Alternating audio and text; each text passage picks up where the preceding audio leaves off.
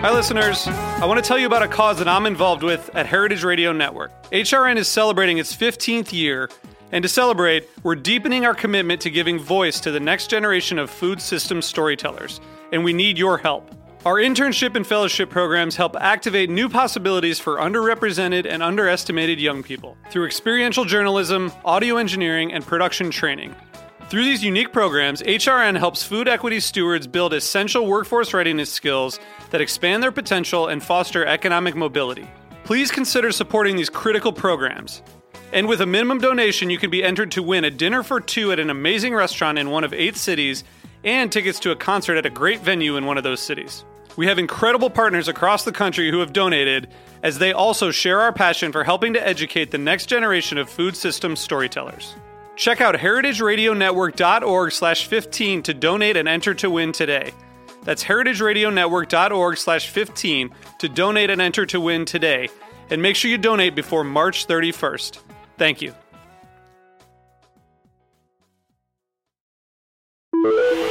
Osiris. Howdy y'all, this is Rhett Miller. Welcome to Wheels Off. I hope you enjoy this encore presentation of my conversation with the great Jeff Tweedy of Wilco and Golden Smog and the Mermaid Avenue albums, and way back in the olden days, Uncle Tupelo. He is an artist I greatly admire and a person I really like. He's genuine and funny and talented and deep, and all of that comes through in the interview. In fact, I might say all this stuff again in the proper introduction that you're about to hear, but I just wanted you to know that there's a reason we're rerunning a handful of these interviews at the beginning of the year, and it's not just to give me a break from scheduling and conducting interviews. It's because these really resonated with folks, and this one more so maybe than any other that happened last year.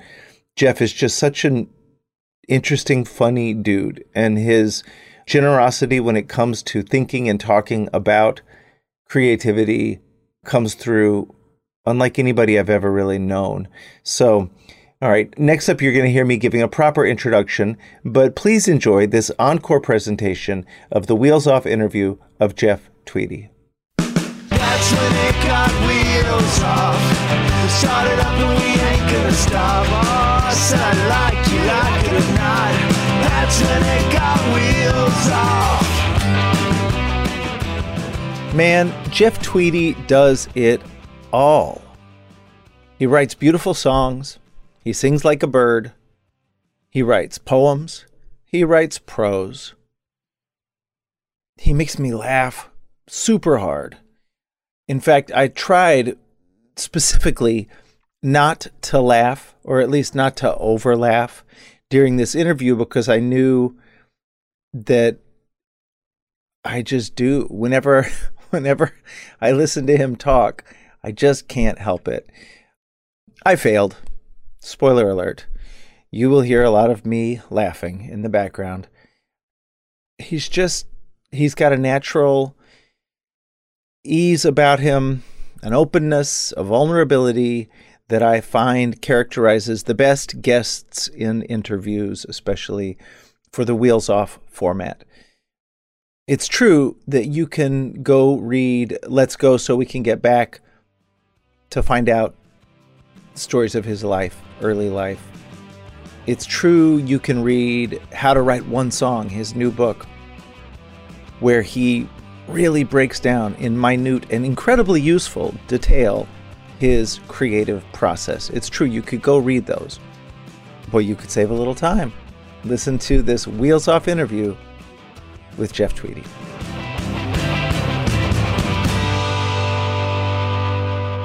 Welcome to Wheels Off, Jeff Tweedy. Thank you for having me. For the edification of our listeners, where are you right now? I'm in my basement in Chicago. Nice. That's great. I see you've got guitars behind you on the wall. Is there any significance to those guitars? Are they randoms? They're pretty random. This is, I don't know. That's one that the kids have been knocking around for 10 years or so.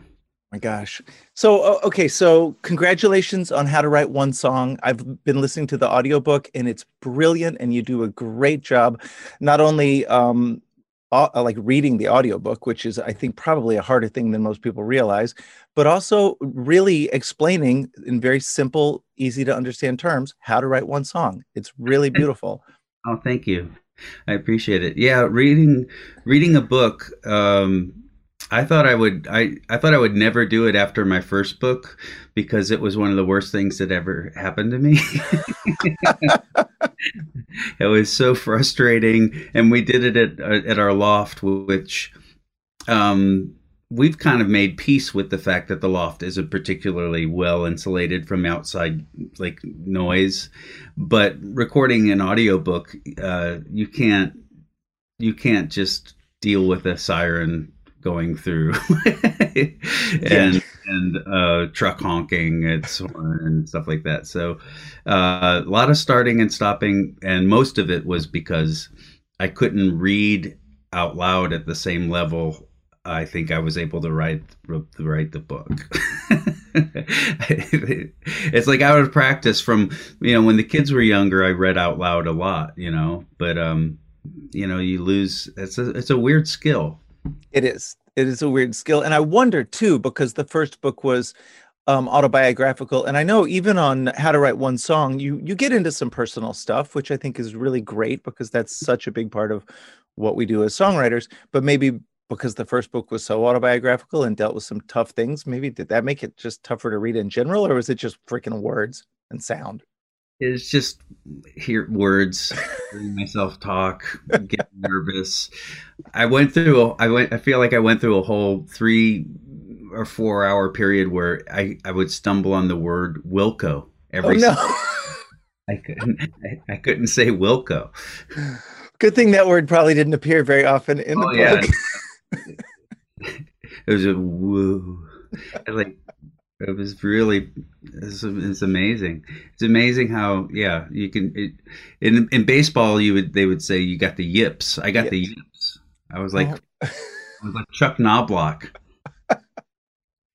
I wondered too. I think there's a word for that, and it happens a lot when people are, tripping or whatever, where you'll land on a word and then you just can't stop saying the word because you're like linen, whatever it is. Yeah, it just loses all meaning. Like words empty themselves out sometimes, and you like start to see it as 4 or 5 letters that just don't. It doesn't make any sense.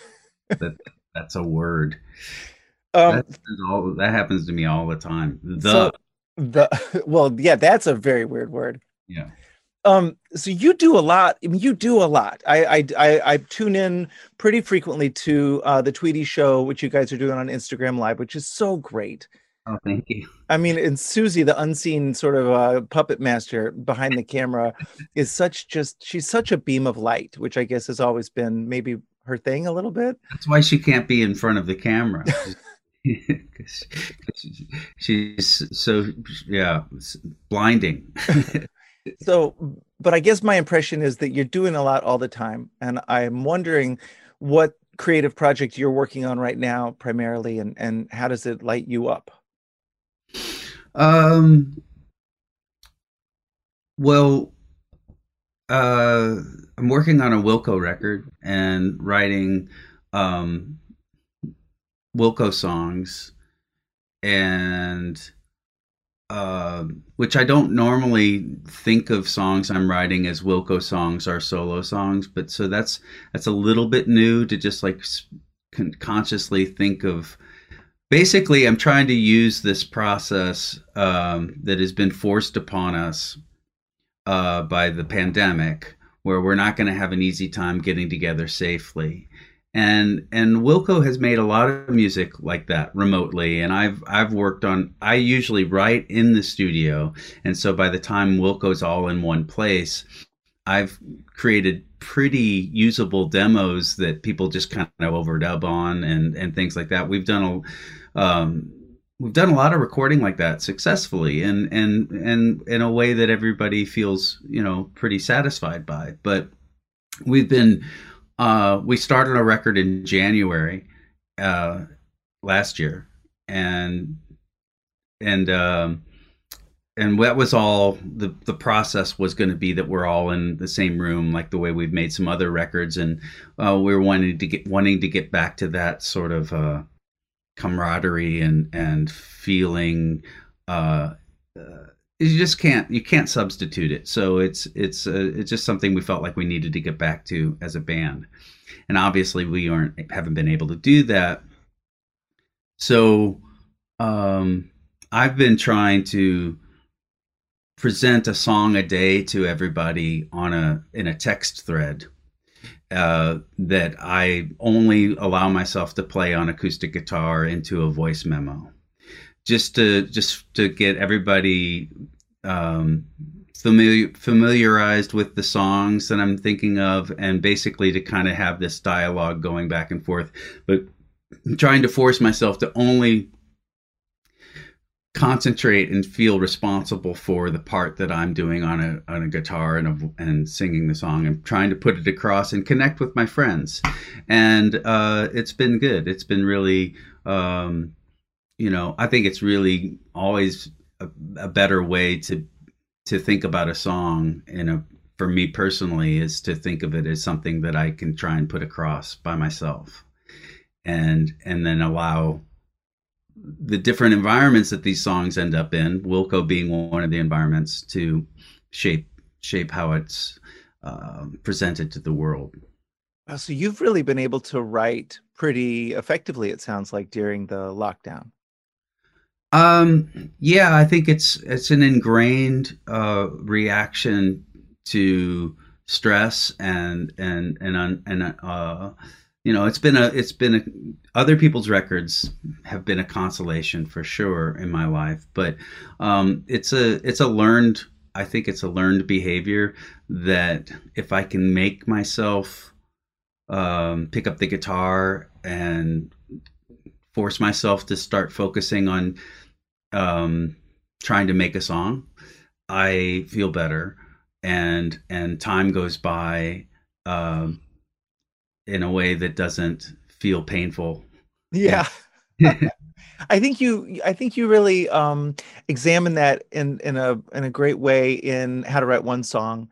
And one thing I took away from it, and it's something I've done my own versions of over the years, I really love the tricks you use, the different ways that you'll just get inspired by a different, a word or a story, or you'll give yourself certain constraints, or you'll make yourself write from the perspective of a character. The workman-like approach that you take to doing something that winds up feeling magical to the listener, to me, when I listen to your songs, thinking of you just having to sit down and use these tricks and do these things. I love it. The demystification, I think, is one of my favorite things about the book. Yeah, I just trust that most people, if they allow themselves, if you're sitting in a waiting room at his office or something, and you see somebody walks in, you didn't create that person. But you, over time, over a couple of hours, if you are bored and you're paying attention, you might start to create a narrative for that person. You might start to think of that person. What is their life like? Your imagination goes wild, and if you allow it to. And most people, that's how they kind of experience some of that same stuff that I think songwriting comes from. It's just like trying to make sense of the world, trying to find some meaning. But basically the tricks in the book are ways to just introduce a person to the room that you're in, just a way to introduce something that your brain is going to have to react to and go, well, this doesn't make sense at all. What am I missing? And that's what our brains are really good at, is filling in what we're missing. What am I missing? What am I missing about this guy? Why is he wearing a scarf that looks like it came, whatever silly detail you fixate on. That's just something that the universe gives you. That part is, but we all, we've all learned to, I don't know, the songwriter sort of, I've looked at it as sort of faux modesty a lot of times. It's like, I'm just a conduit for the song. It just comes through me. And I get that impulse. I get that it feels like it's not from you. But I am the universe. I am. So I don't, that's my philosophy, is I don't think I'm that much different from or separate from the universe. So I can still think of it as me and have it. That's not necessarily an egotistical thing, you know? No, and it's more egotistical probably to say I'm just a conduit, because that sort of implies that God chose you out of all of his people. Exactly. There's an exalted, it might not happen for you because you probably aren't a conduit, you know. I am just but a vessel that the Lord has chosen to fill with okay songs. Well, it's funny. You reminded me with your waiting room analogy of something that Michael Chabon said when I interviewed him for Wheels Off, where he was talking about specifically technology and the way that it can get in the way of opening yourself up to the world around you.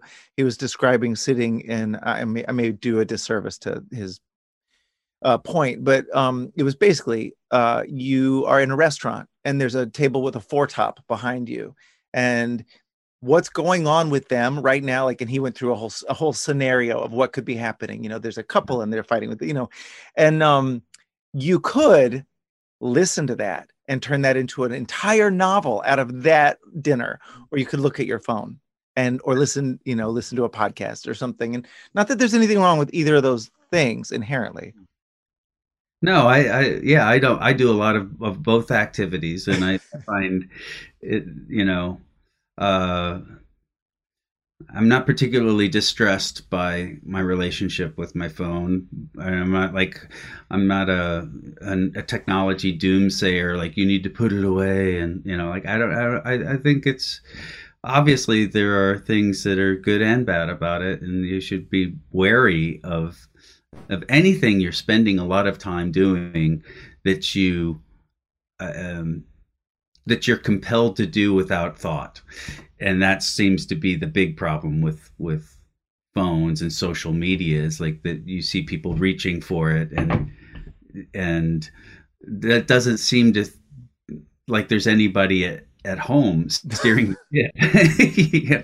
Which really reminds me of drug use, like when I used to be an addict, and I find myself in the closet going through pockets of coats I hadn't worn in a while,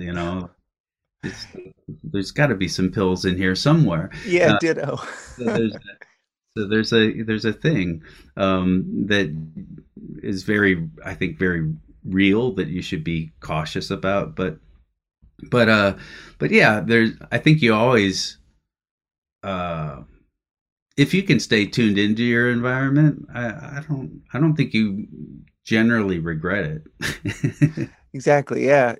I look at Max, my son Max is 17 now, and TikTok is just, it's such catnip, or worse, whatever drug analogy you want. But I'll watch him and he'll be posted up for a long time, just scrolling and scrolling. And I'll say, "What are you doing?" He'll just be like, "Spamming talks, Dad. I'm spamming talks." You can't stop. Wow. Okay, so if we were, and this, you cover a lot of this obviously in both of the books, but if we were to go back to when you were a kid and you were first starting to be aware of yourself as what you were going to be, do you remember a moment when you wanted to be a songwriter? Do you remember like an epiphany moment where you knew this was going to be your life?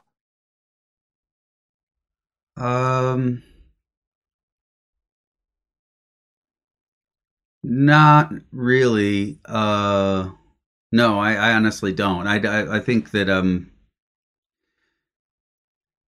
I don't know if I put it in either of the books, but I probably did. But my mom always used to tell people that I would stand, and when I first, even before I could really walk, I would pull myself up on the family stereo, which was a giant console stereo, like an old, hi-fi system from the 60s, early 60s.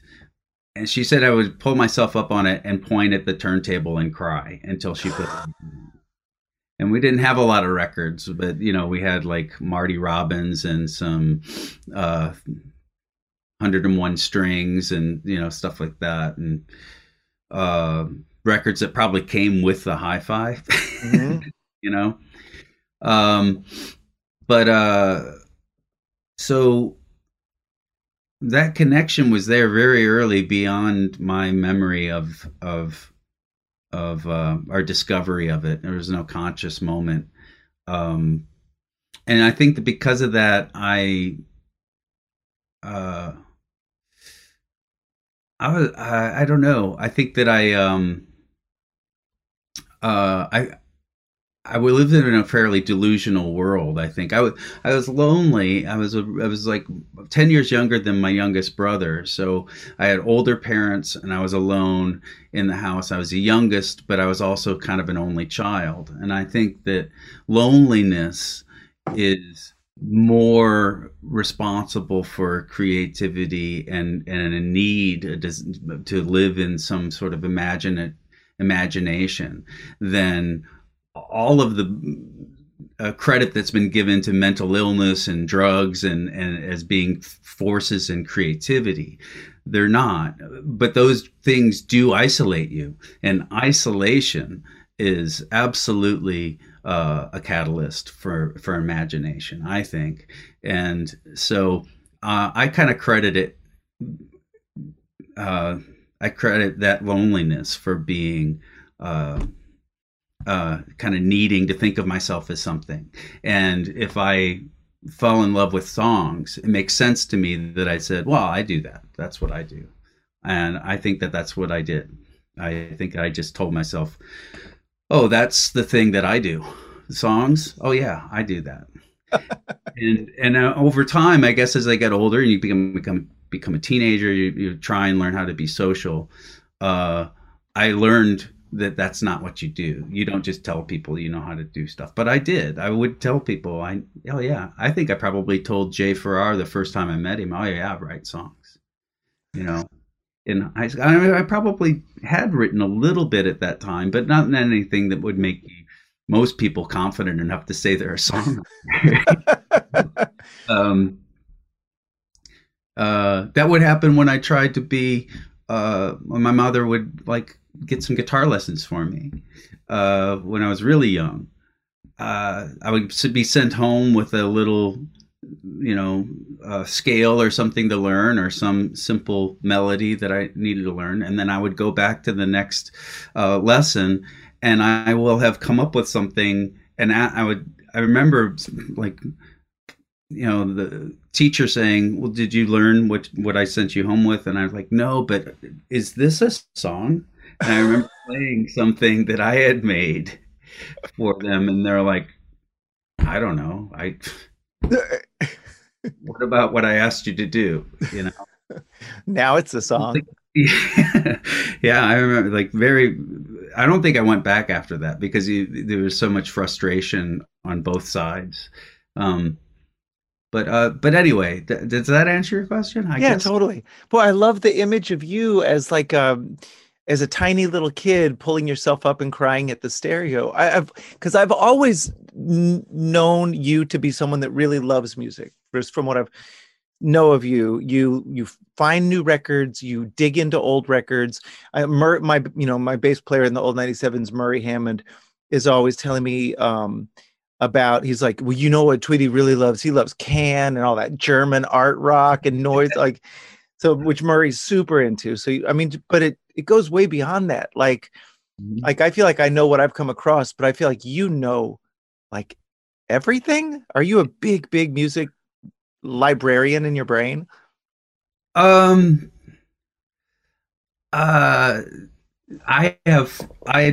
hesitate to say yes.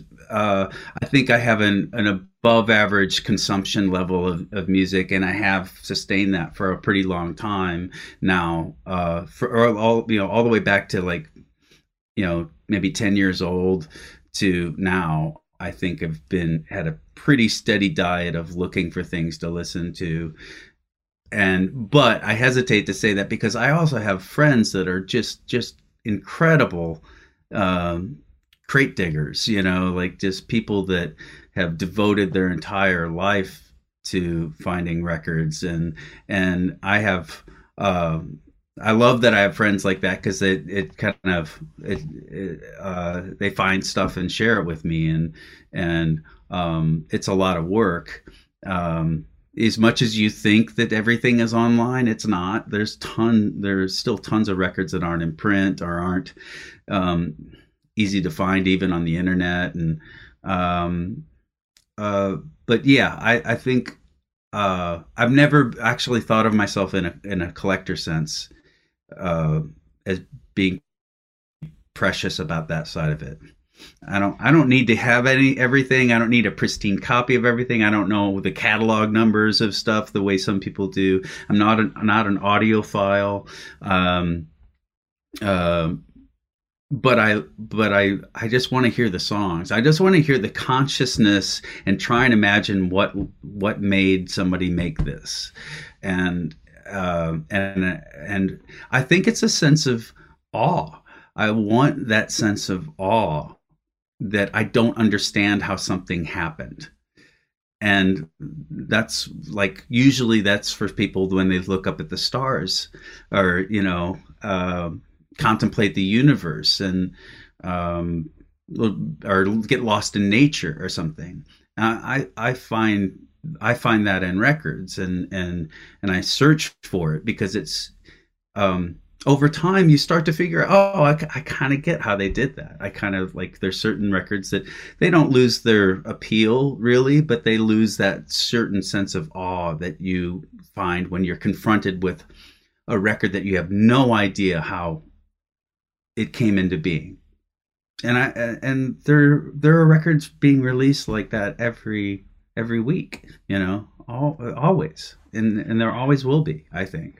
I love that. And it's sweet. When we first started talking just now, you brought up your one survival mechanism for you during the pandemic, during the lockdown, has been to find and listen to a lot of music. So I guess I wonder, and of course, like a lot of this stuff is stuff that, during the introduction, I encouraged everyone to find and read your books, just because they, a lot of musicians, when they say they're going to write, it's the ungenerous but knee-jerk reaction is usually stay in your lane, bro. But but your voice as a writer is so, and I guess I expected this just from what I do know of you as a person. It's so clear and gentle and honest and vulnerable, and it's great. I think your books are fantastic, and I know you cover a lot of this in your books. But I wonder if you could, for the sake of our listeners, say, when you've had to deal with like the internally generated obstacles, anxiety, depression, one thing that comes up a lot is imposter syndrome, or, even like the success guilt, the different things that come up as an artist for you, as a person. How do you deal with that? I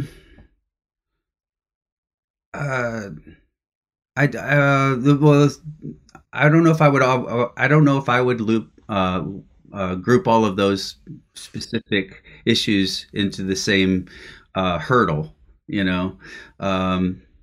Imposter syndrome is.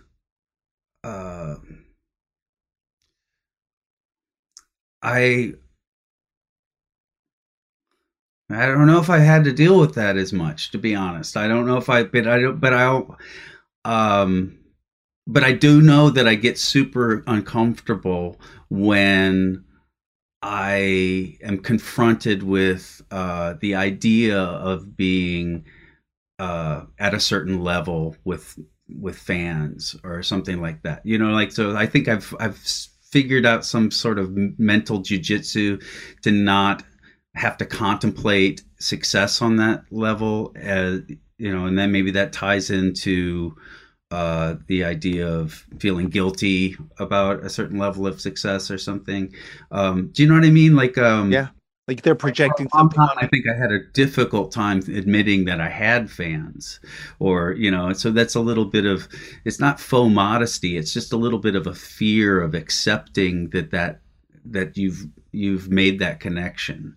There's a discomfort with that responsibility, maybe even. Or maybe they project something onto you that you could never even deliver because they're expecting some mythic being. Well, I know that one emotion I have a really difficult time with is jealousy, and I somehow have lumped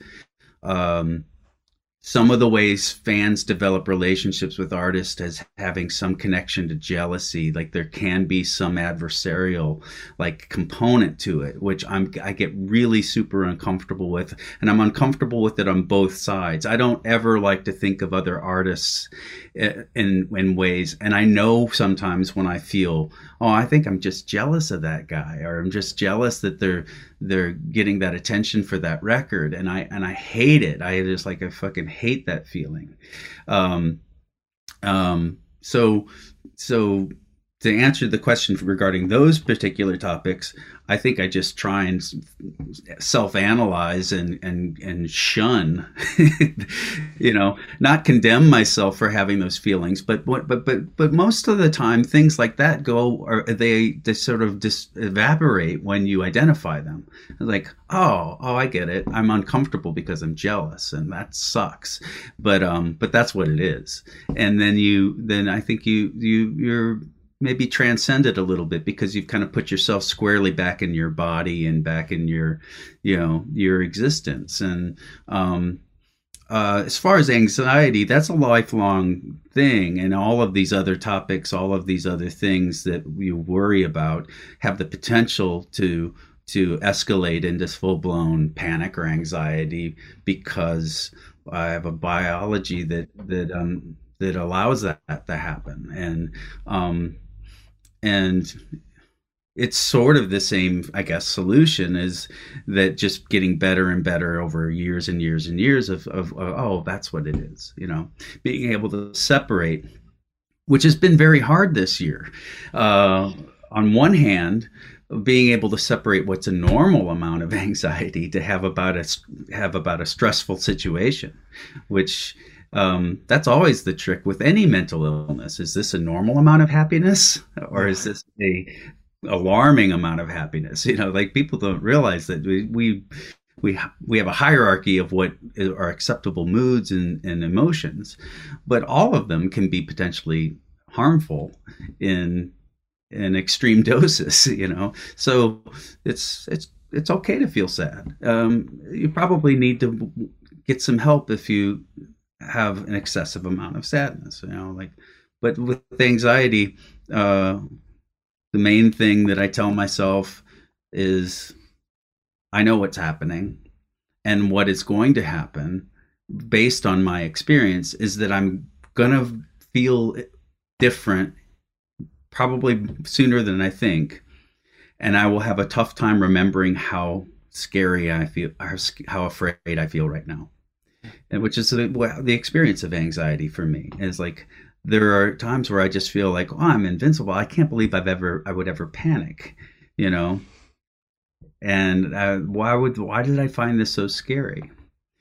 This situation,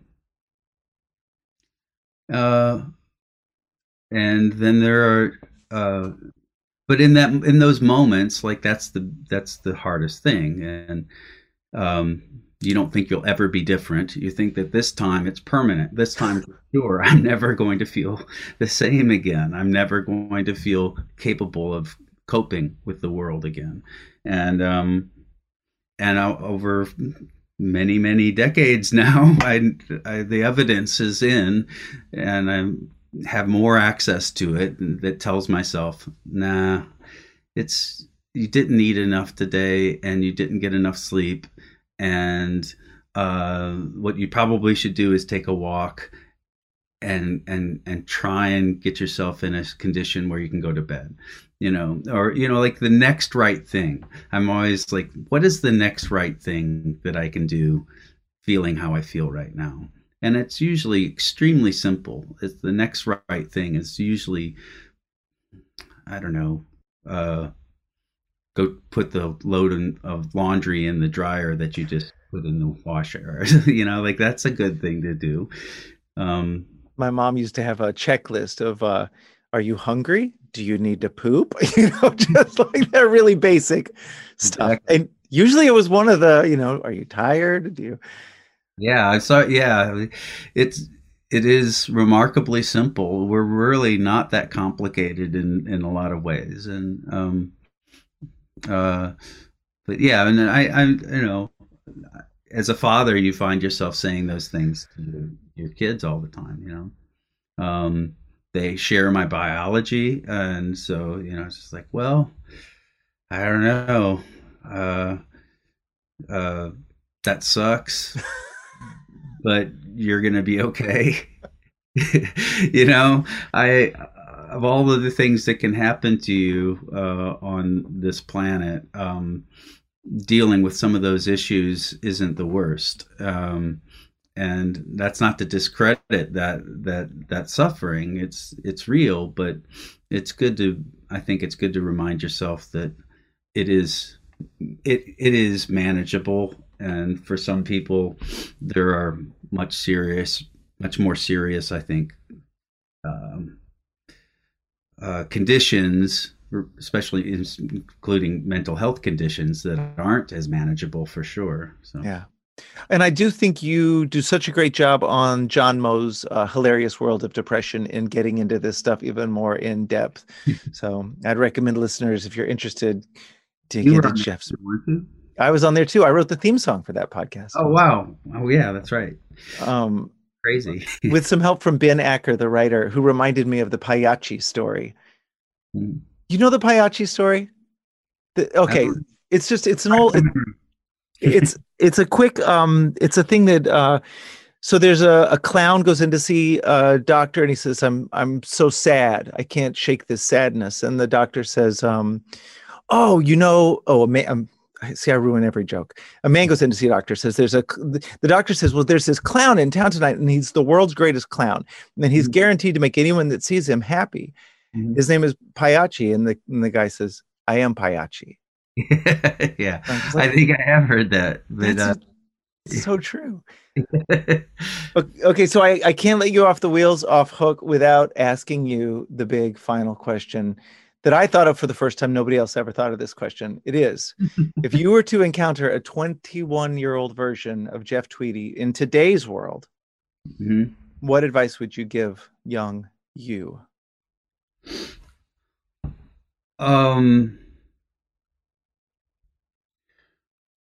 I mean, there's so much. There's so many. I practically have a 21-year-old version of myself living in this house. Not to project too much onto him. He's his own person, for sure. And you have to respect that autonomy and stuff. But I think about this question all the time. I think the main thing some of this stuff I've already said today, I think, is some of the main things I would tell myself. It's like, this isn't going to last forever. I don't know. I think one of the lessons that I think is the most helpful to people is, this isn't your fault. And that's a pretty long, complicated discussion to have when there are obviously choices that people make that cause their own suffering and enhance their own suffering, or magnify their own suffering. But I think it's rarely entirely one's own fault. And I think it's really helpful to be able to distinguish those two things. What is your responsibility, and what do you just have to identify and see as being something that you're afflicted with, that you deal with? And those are the choices that you have to make, but you can't make those choices until you separate those things. Figure out which part is your responsibility. And because otherwise I think you just get lost in the wholesale condemnation of yourself, or the wholesale delusion of yourself. And you vacillate between the two, perhaps. And so I don't know if my 21-year-old self would already be tuned out by now. It'd be like, whatever, fucking old man, I don't get it, you know. But no, actually, I think my 21-year-old self would have been extremely appreciative of being told. I didn't have any examples of people that got better for hardly my whole life, and dealt with a lot of the same biological issues, substance issues. And so yeah, I think it would have been profound to me to have somebody say something that would have made sense to me. That there's not, because I know that because it did end up making sense to me. It did end up making sense to me that I could take responsibility, but I could also be given my own forgiveness. You know, I could forgive myself for things that I did not like about myself, and that they wouldn't always be entirely my fault, because it's not. You just put here, you know, and your parents and your everything. It all adds up, and it's not all your fault. And I love the self-kindness that's implicit in your answer. I do. I think that's just who you are, Jeff. I think you're a really talk about a beam of light. I'm really grateful to get to know you. I think you're an inspiration, and I'm really glad that you sat down with me for Wheels Off. Thank you so much. Man, thanks for having me, and likewise. We've been around each other a lot over the years. We haven't spent a whole lot of time together, but I've always looked at you as a beam of light. Absolutely. Oh, shucks. Well, thank you. Take care.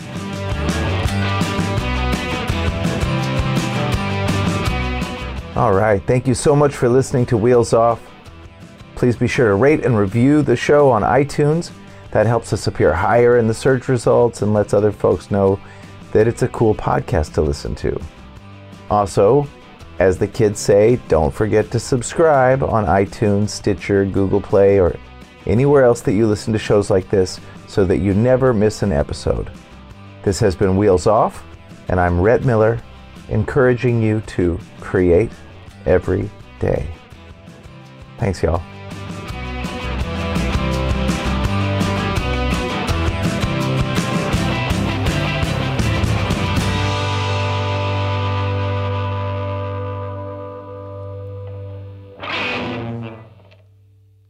Osiris.